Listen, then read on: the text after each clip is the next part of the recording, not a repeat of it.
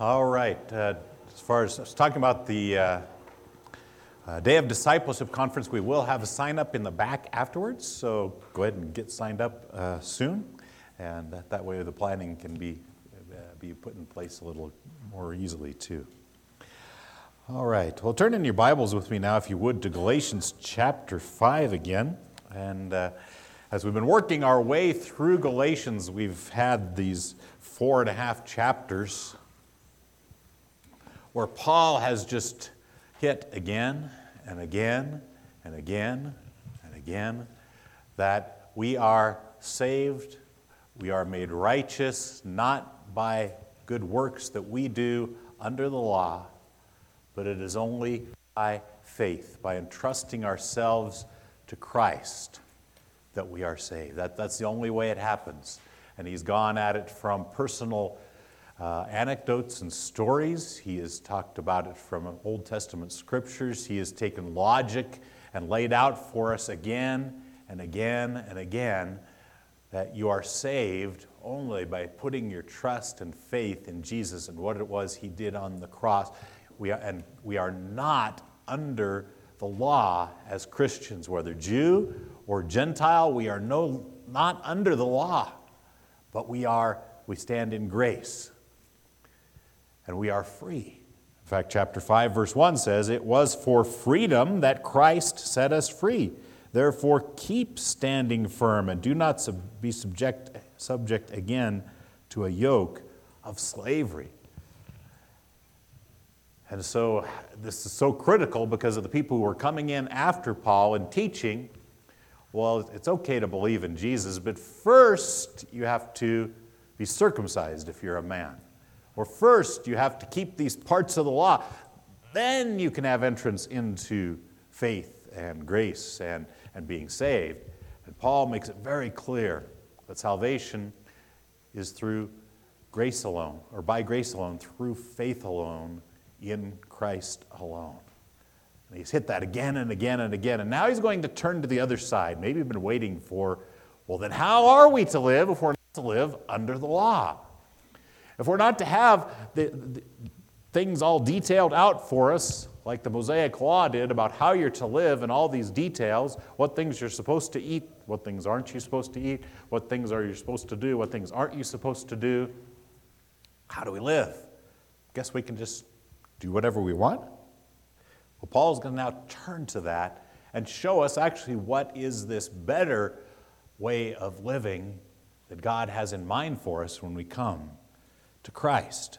So follow along with me if you would as I read verses 13 through 18 of Galatians chapter 5, verses 13 through 18. "For you were called to freedom, brethren. Only do not turn your freedom into an opportunity for the flesh, but through love serve one another. For the whole law is fulfilled in one word, in the statement, 'You shall love your neighbor as yourself.' But if you bite and devour one another, take care that you are not consumed by one another. But I say, walk by the Spirit, and you will not carry out the desire of the flesh. For the flesh sets its desire against the Spirit, and the Spirit against the flesh. For these are in opposition to one another, so that you may not do the things that you please.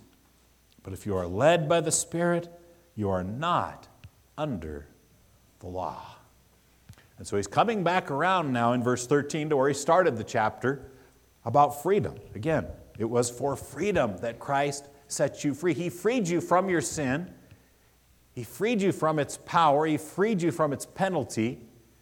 And so now he says he wants you to walk in that freedom. He wants you to live in freedom. And they started out in the beginning of the chapter with that. Now he's coming back around after having dealt with the false teachers and the things that they were doing. And he says again, you were called to freedom. Freedom. What's freedom? That's a word that gets a lot of use these days. Probably more abuse than use, I would say. Because a lot of times people say freedom. Oh, freedom means that I can do whatever I want. frankly, that's not freedom. That's license. And it's a very different thing. A license is more like being a little kid. And you watch your parents, maybe you watch, other adults, and it's like, well, all the adults get to do whatever they want. They can spend their money on whatever they want, and they can go wherever they want, and they can drive, and they just get to do whatever they like to do. And if you've come to the point of getting out of childhood, you realize that all of a sudden, all of that freedom comes with direction, right? Comes with responsibility, comes with reasons why you do what you do. And those who don't mature in those attitudes end up badly battered and bruised because they launch into adulthood. I can just do what pleases me. And whatever it feels good, I can do. And that takes a toll on a person that could be worse. This is really one of the worst things you can do is just, I'm going to just do whatever feels good to me. That's not freedom. That's destruction. And so Paul warns the Galatian believers. It's like, because we have freedom doesn't mean you just go out and do whatever. Don't turn it into an opportunity for the flesh, he says. That's kind of an interesting word, the flesh. The way Paul uses this term, it's not, flesh, of course, we're flesh and blood, right? We're made out of a body, a material body, right? We have that part of us. That's not really the idea here. The flesh is a concept that Paul uses quite a bit in his letters. And the idea behind it is that we have patterns of sin in our lives that developed from the time we were born. Because we were born as sinners, we started sinning early. We started to do it habitually. We started to have patterns of sin, right? And then the patterns of sin are like ruts or grooves in our lives. Those grooves run through our life, and they're based really on our own particular desires, the things that we want. So they're different for each person. Your flesh doesn't cry out to you in the same way that mine does. But we've spent our whole lives developing strategies to get what we want and to avoid what we don't want or what we fear. And so that's really the idea. What Paul means is within you, in a sense within your body, because that's where so many of our desires lie, right? We want to satisfy our lusts and our hunger and all those different things. But then there's just those ideas of power and pleasure and other things. But we've gotten in a certain way that we get those things that we want. Sometimes we're manipulative. Sometimes we do it, through force. Other times we do it by being just plain sneaky. Right? We've all got different strategies, and those are our go-tos in order to get what we want. We have our strategies to avoid the things we don't want, right? You know how to get out of the things that don't make you feel pleasurable or things that you're afraid of. You've got a go-to strategy to avoid the things you're afraid of. And those have sin embedded in them. That's the flesh. And it calls out to you to go back to the same way again. Go back and keep on doing this sinful pattern because it gets you what you want or it keeps you from getting what you don't want. And you think, well, that's just how life is. That's how I do it.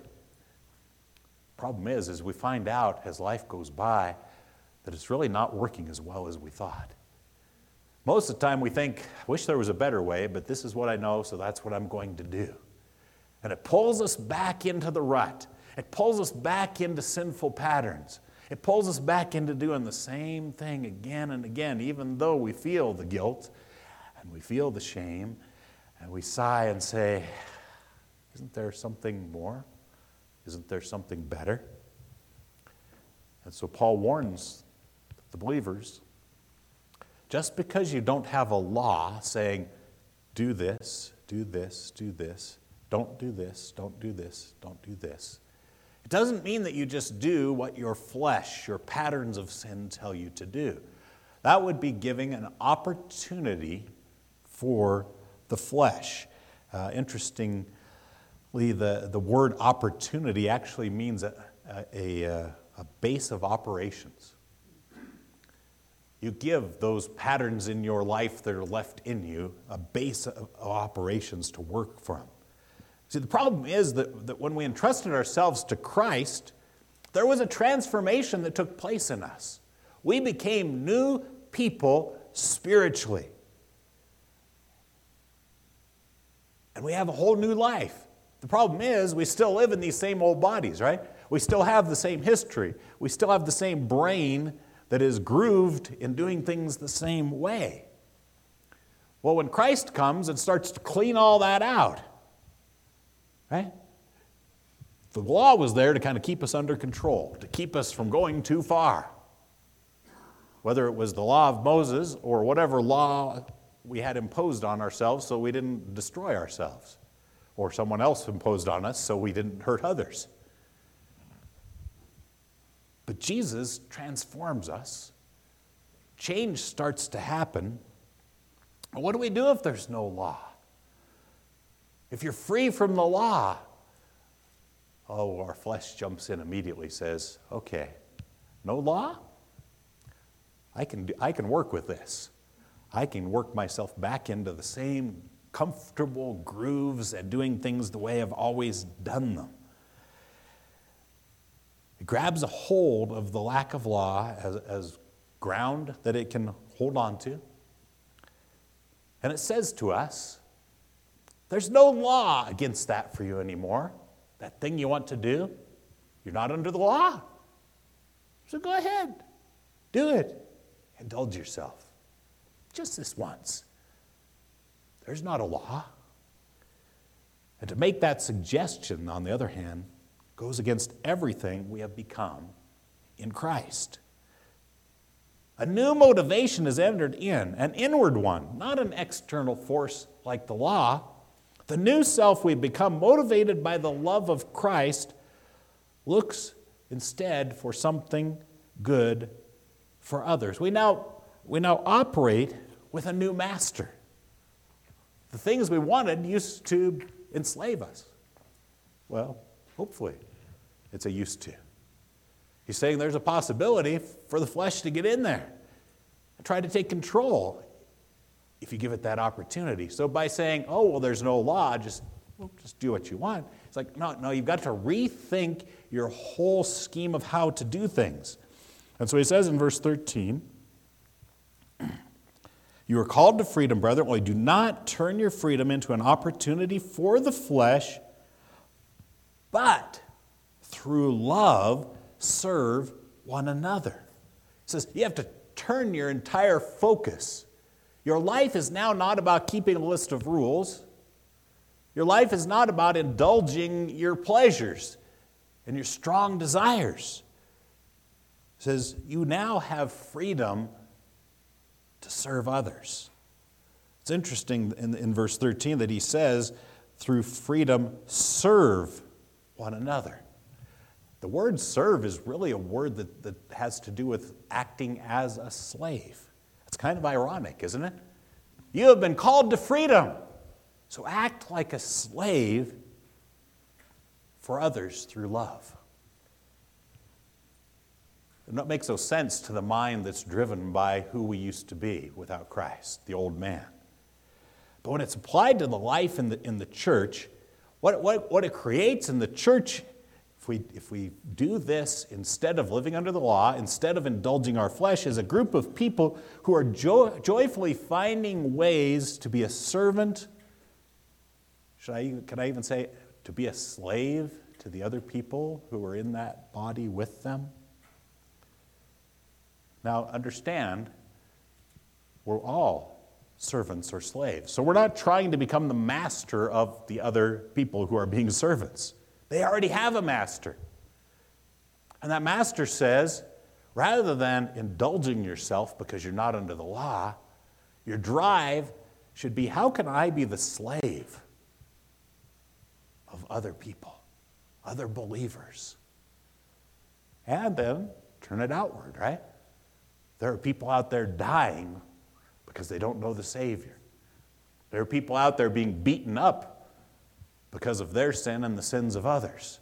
How do I make myself, under my Master Jesus, a slave for them and for their good? Because it's love is the means of doing that, right?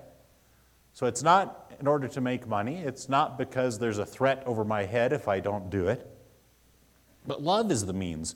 So love is what? Because I like the way I feel when I'm around them? Well, that's one way we define love. It's not what Paul's talking about here. When he talks about agape love, you may be familiar with the term, but it means by seeking what is ultimately best for another person. So not acting based on feelings or fondness or even desire. See, Jesus loved us so much he went to the cross. Do you think he did that because we were so wonderful? Do you think he did that because of a fondness? Because he had a desire to be on the cross? No, he endured the cross, despising the shame for the joy set before him that involved us. See, love is what's got to drive that being a slave for others. Otherwise, it turns into something that doesn't match up what the life God has for us. So don't let your lusts and desires, the things that are inside you, take advantage of the fact that you're not under the law, but in fact be driven by the love of Christ to do what is ultimately best for the others in your life. And then he summarizes it just like Jesus did, verse 14, where he says, "For the whole law is fulfilled in one word. In the statement, you shall love your neighbor as yourself." One overriding principle. If you're used to going back to the law and saying, oh, well, what does the Bible say in the Old Testament law? Can I do this? Can I not do that? Can I do this? Can I? Well, just sum it up. Is doing this loving your neighbor as yourself? That was the purpose of all those outwardly directed laws. We know Jesus said the great commandment was to love the Lord your God with all your heart, soul, mind, and strength. That came first. But then love your neighbor as yourself was the purpose of all those other people-directed laws. So you can ask yourself, am I seeking what is ultimately best for others? Am I doing to them as I would have others do for me? Am I loving them the way I would like to be loved? Now, understanding that we all have different ways we like to be loved, so it's getting down underneath the purpose, right? Getting down to what is really good for that person. What would really build them up and change them and give them what they really need? Is it about me, or is it about God loving them through me and changing them and being willing to use me to do that? And when this core principle is kept in mind, the nitpicky law-keeping can fade away. And that's one of the terrible things about living under law, is you're forever saying, oh, well, this is what you can do, but you can't do that. And it's kind of splitting hairs, and it's picking at people because, you did that, and it's wrong. You know what that does? It destroys relationships. But he says, love your neighbor as yourself, because love for self is always present. I know the world lies to us and tells us, you need to learn to love yourself. No, you love yourself quite well. You do it in some weird ways, but you really are always trying to do what makes you think is better for you. Do the same for others. Love them as you love yourself. Turn it around and share as you would like to receive. Because there's a big battle going on in this process. Verse 15, the battle can happen in our midst. He says, verse 15, but if you bite and devour one another, take care that you are not consumed by one another. And all of these terms he uses here, biting and devouring and consuming, are all words that are used of animals, the way animals act toward one another. And notice, he is turning it towards us as believers together in the church. You're doing this to each other. So this is not just an individual thing he's talking about. But he says when you come together, when you interact, when you live life together, just because there's no law doesn't mean you just go after what you want. But also, if you're going to live under the law, you spend all your time nitpicking at each other about legal issues and what's allowed and what's not allowed, rather than what's ultimately best for my brother, what's ultimately best for my sister.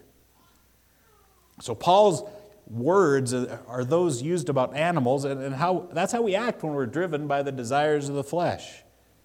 We start to act like beasts rather than thinking and reasoning people made in the image of God. Animals are driven just by their basic needs, their responses to stimuli. God has made us to live in a way that is in sync with Him. Law-based fights tear people apart. In fact, if you jump down to verse 20, where it's talking about some of the deeds of the flesh, you get down into that verse a little bit, you get to enmities, the third one, strife, the fourth one, jealousy, outbursts of anger, disputes, dissensions, factions. It says that's what's produced by your flesh. That's that biting and devouring and consuming each other. Don't live like animals, he says. Well, then how do we live? How do we live if it's not the law? How do we live if it's not by what we feel, by what we want, by our old patterns of life? How do we walk in this life with Christ? In verse 16, Paul proposes an alternative. He says, "But I say, walk by the Spirit, and you will not carry out the desire of the flesh." Walk. That's a word used in Scripture quite a bit. We came across it in the kids' Sunday school class this morning. We learned about Enoch and Noah, and they walked with God. And I don't think that means God came in human form and walked alongside them. But they ordered their lives along with God. That's the idea of walk. And here it's a present tense verb. So that helps us get the idea a little bit more, because a present tense verb in the Greek means an ongoing action. So keep on walking by the Spirit. And so walking is a way of doing life. Paul's talking about a lifestyle, patterns of doing things, habits, disciplines of life. Is that a dirty word? Disciplines of life? In other words, we do things we don't necessarily like to do for the good that's going to be part of the bigger picture, right? But given the context, and that Paul here uses plural pronouns when he says you, he's saying y'all. He isn't just talking to individuals, but also wants the church body to be walking by the Spirit as a way of life. So what's your pattern of life? What's your way of doing things? He said it should be by the Spirit. Spirit walking with the Holy Spirit. Spirit directed, Spirit influenced. Proverbs 13:20 says, "He who walks with wise men will be wise." If it's true that walking with wise men, living your life with people who are wise, how much more will it be true if you're walking by and with the Holy Spirit of God? If your life is in constant connection with Him, if you are interacting with Him, if you are watching what He is doing in your life, if we submit our thoughts and actions to Him, won't it become ridiculous to follow our sinful desires? If our closest and most frequent frequently engaged relationship is with God, God the Holy Spirit who dwells within us, will there be much room or influence for wanting things that are against Him? I mean, think about it. If I spend a lot of time with my wife, and I'm walking, I'm going with her, and suddenly there's some sort of a sexual temptation pops up. And I've been spending time enjoying her and being with her. How likely am I to go after that sexual temptation while she's standing there with me? Not very good. Not very much of a chance, is there? Same thing with the Holy Spirit. If we're spending time interacting with Him, recognizing that He's a part of our very breath, every waking thought, everything that happens in our lives. When the temptations to sin come up and we're aware of Him there and He is influencing us and our minds, are we more likely or less likely to go with the temptation?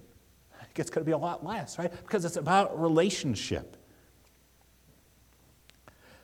And so if we are, as a church body, doing that together, walking by the Spirit, the biting and devouring is going to stop, isn't it? If we're truly walking by the Spirit. And if it starts up again, the biting and devouring pops up, it's going to be a red flag. It's like, oh, there's something wrong. We need to pay attention to this, either personally, or we need to come around where the biting and devouring is happening and saying, hold on. The Spirit's here. Are we paying attention to Him? Are we listening to Him? Are we walking according to what it is He has for us in life?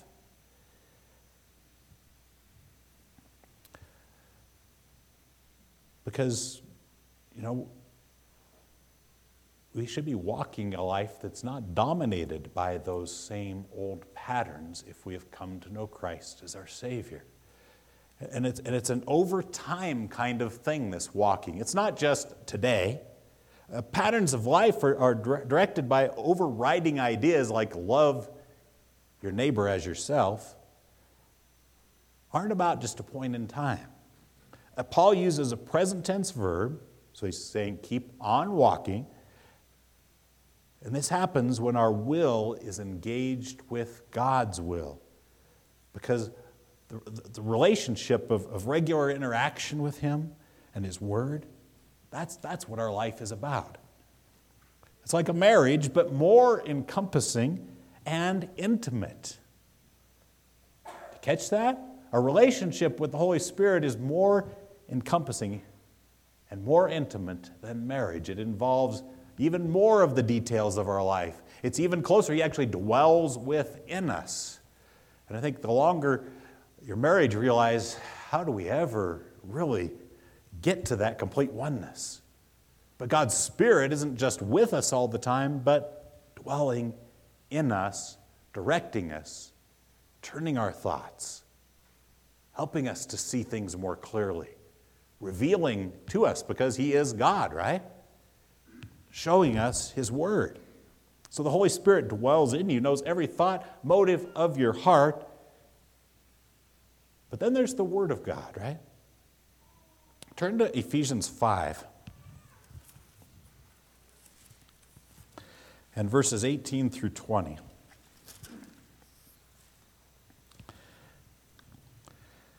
Starts with a warning, do not get drunk with wine, for that is dissipation. But the positive then is, but be filled with the Spirit. So be filled up to the full. Be overflowing with God's Holy Spirit as far as your interaction with Him. Speaking to one another in psalms and hymns and spiritual songs, singing and making melody in your heart to the Lord, always giving thanks for all things in the name of our Lord Jesus Christ, to God, even the Father. So Paul gives us that instruction to be filled with the Spirit. It's very similar to walking by the Spirit, because we walk by the Spirit when we're filled up with Him, right? Ordering our lives along with His desire for us. But what does it mean to be filled?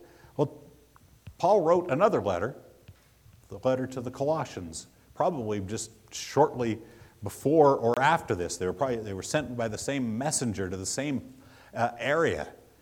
Well, how did he tell it to them? Well, turn to Colossians chapter 3, verse 16.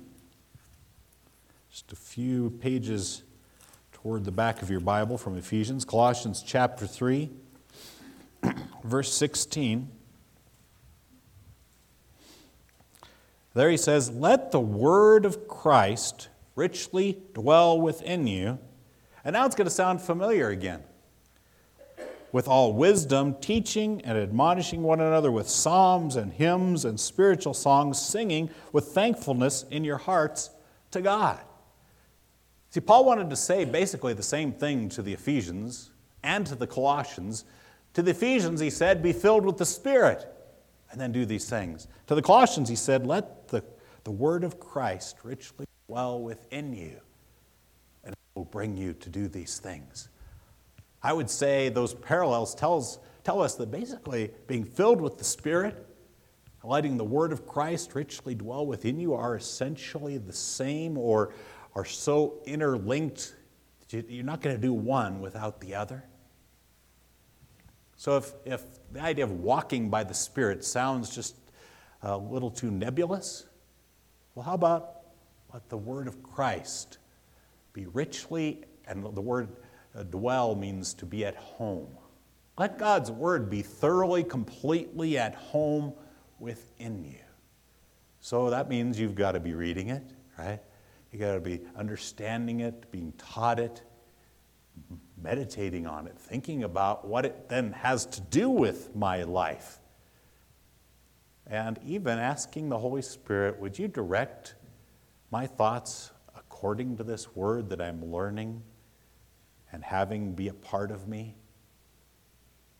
See, it all fits together. It's immersed, yes, in His Word, but it's all giving His Spirit free rein to use it in convicting me of sin, in giving me direction, and helping me to understand in this situation what is really best for the person that I'm engaged with, I'm interacting with here. How do I serve them like a slave in a way that builds them up, makes them stronger, helps them to see you more clearly and more fully? And like I said, it's over time. It happens. The Holy Spirit, we're interacting with Him, immersed, soaked in His Word. Because the Holy Spirit knows our every thoughts, right? He knows every single thing that we think before we think it. He knows what we're going to do before we do it. But the Word of God, we're told in Hebrews 4:12, is living and active and sharper than any two-edged sword, piercing as far as the division of soul and spirit, of joints and marrow, able to judge the thoughts and intentions of the heart. So what a potent combination here. The Word of God, which was inspired by the Holy Spirit, soaking into your heart, as you let the Holy Spirit then take those words that He inspired and preserved for us and saying, here, this thought that you had, you wanted something so badly, you were actually willing to go against me to get it. Let me show you a better way. Here, someone in your life that has a need, I can give you all the strength and ability to go and help them find what they need. The Spirit directing and working in us. That's what Paul says instead of going after the flesh. And the result that he says that will come out of that, if we can get our way back to Galatians 5 again, says in verse 16, "But I say to you, walk by the Spirit, and you will not carry out the desire of the flesh." It will cut off the end result of those strong desires that come up within us. Because we still have those strong desires in us, don't we? Even for sinful things as believers. The wants of our life from when we were without Christ, they're still there. But when we let the Holy Spirit direct us, develop disciplines in our lives that are directed in His way, and understand how God designed everything and what's truly right and good, the idea is the word carry out. You will not carry out or fulfill or gratify. You'll keep them from proceeding forward. So the desires are going to pop up, right? But if we're walking according to the Spirit, that relationship's going to put the damper.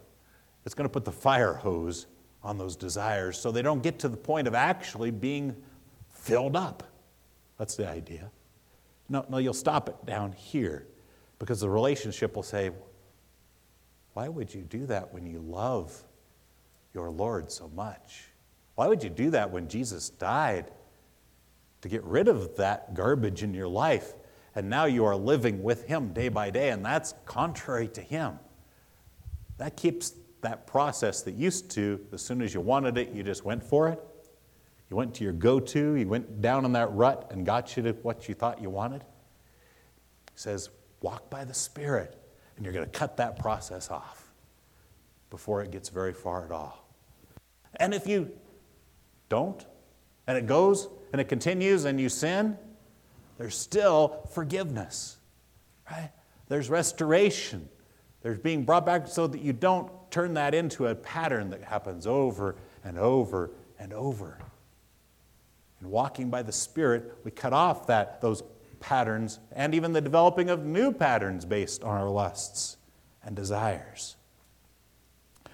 Because we know in our heart, verse 17 is true. The flesh sets its desires against the Spirit. Those things in me. They want to go against the things God wants, right? The things the Holy Spirit directs me to do, the things that Jesus loves. And the Spirit against the flesh. For these are in opposition to one another, so that you may not do the things that you please. So here's what it's like. The flesh, the Spirit, they're going opposite directions against each other.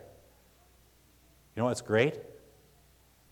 The Spirit is infinitely more powerful than our flesh. Head-on collision between the Spirit and our flesh.